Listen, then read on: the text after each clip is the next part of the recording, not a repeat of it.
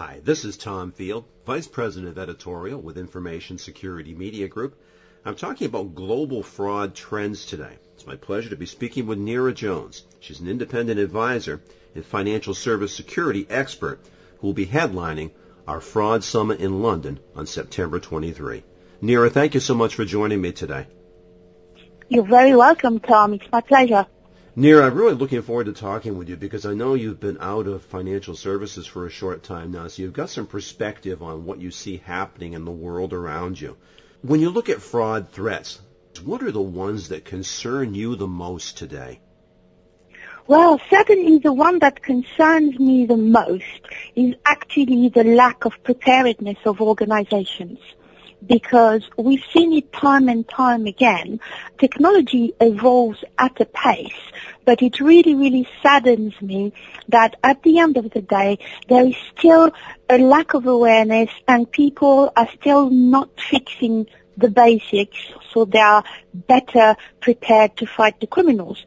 Now, in terms of fraud threats specifically, well, of course, if you look at the worldwide situation, we have seen some incredible data breaches in the last 6 months, so I won't go over that.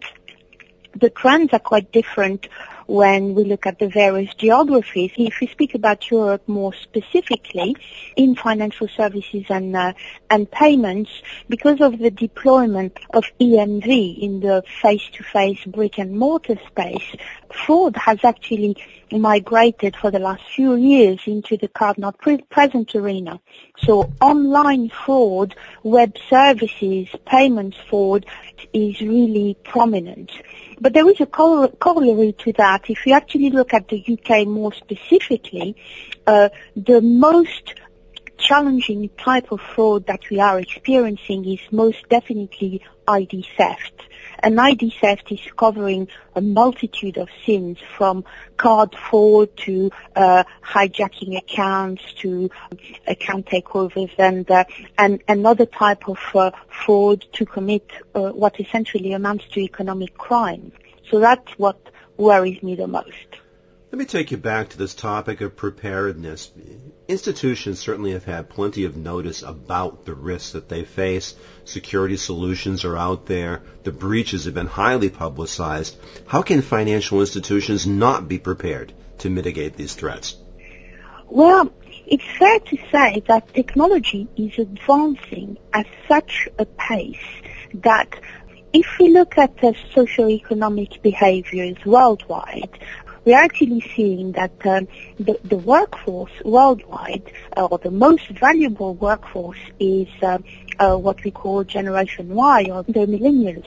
And if we talk about these individuals, they are actually driving new behaviors, not only on a personal matter with the advent of social networks and hyperconnectivity, but also within the workplace. They are driving, for example, BYOD adoption and all sorts of other things, such as, now looking at identity. So because behaviors are changing and because technology is moving at such a pace, you will find that organizations that have legacy infrastructure, outdated policies, are struggling to keep pace with what is becoming inevitable. So, Neera, what is needed to improve defenses against fraud? A few things, I would say. First and foremost, and people all too often forget that, fixing the basics. Fixing the basics is very, very important, and if we look at surveys and studies, and only, very recently the UK government issued a release as to the preparedness of organization in terms of the cybersecurity endeavors that they are trying to deploy, and they're basically saying, well, it's not quite there yet. So if you think that financial applications are actually still vulnerable to what we could call input validation attacks, and I know Heartbleed has been in the news very recently, but if we look at something even simpler than that, such as the SQL injection, still organizations haven't fixed those type of frauds, which actually will generate essentially infiltration into the infrastructure, which invariably becomes either fraud purely or economic crime in the wider context. So fixing the basics and reviewing legacy infrastructure and also outdated policies is extremely important. And the other thing that I believe is absolutely crucial is intelligence sharing, because we will see across sectors there is not much intelligence sharing when organizations try to do fraud management and threat detection and develop their own rules. It is generally within the realm of their own organization that there may be some collaboration and some very specific and limited industry forums, but it is not wide enough. So I would say intelligence sharing on threat detection and fraud across sectors and across industries as well is not only good for business, it is also bad for criminals, and there's not enough of that. And I would add to that intelligence sharing not only across sectors and industries, but also with law enforcement. Now, Neera, when we meet on September 23 in London, you're going to offer a keynote address about global fraud. Give us just a sense of some of the topics you're going to cover in that discussion. Oh, certainly. Well, we've all noticed that in the last 5 years we've had, as I said earlier, an explosion of technological innovation. And all of those have brought so many opportunities for business growth. But with that and the changes of behaviors I've just mentioned, the pace of change has also brought with it new risks, opportunities for criminals to become even more innovative.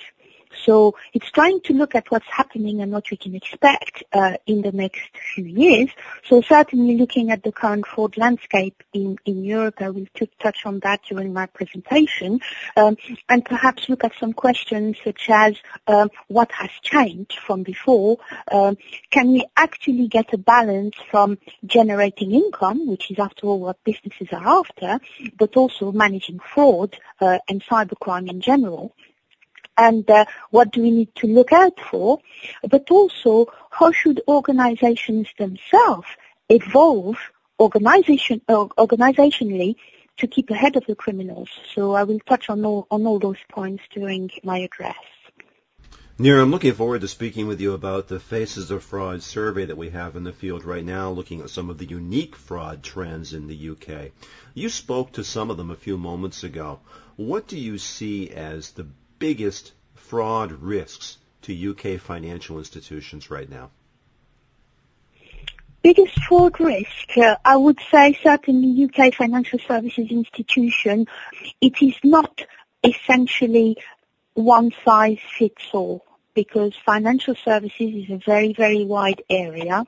You will actually find that the risk would be very different, for example, for a retail bank than there would be for an investment bank.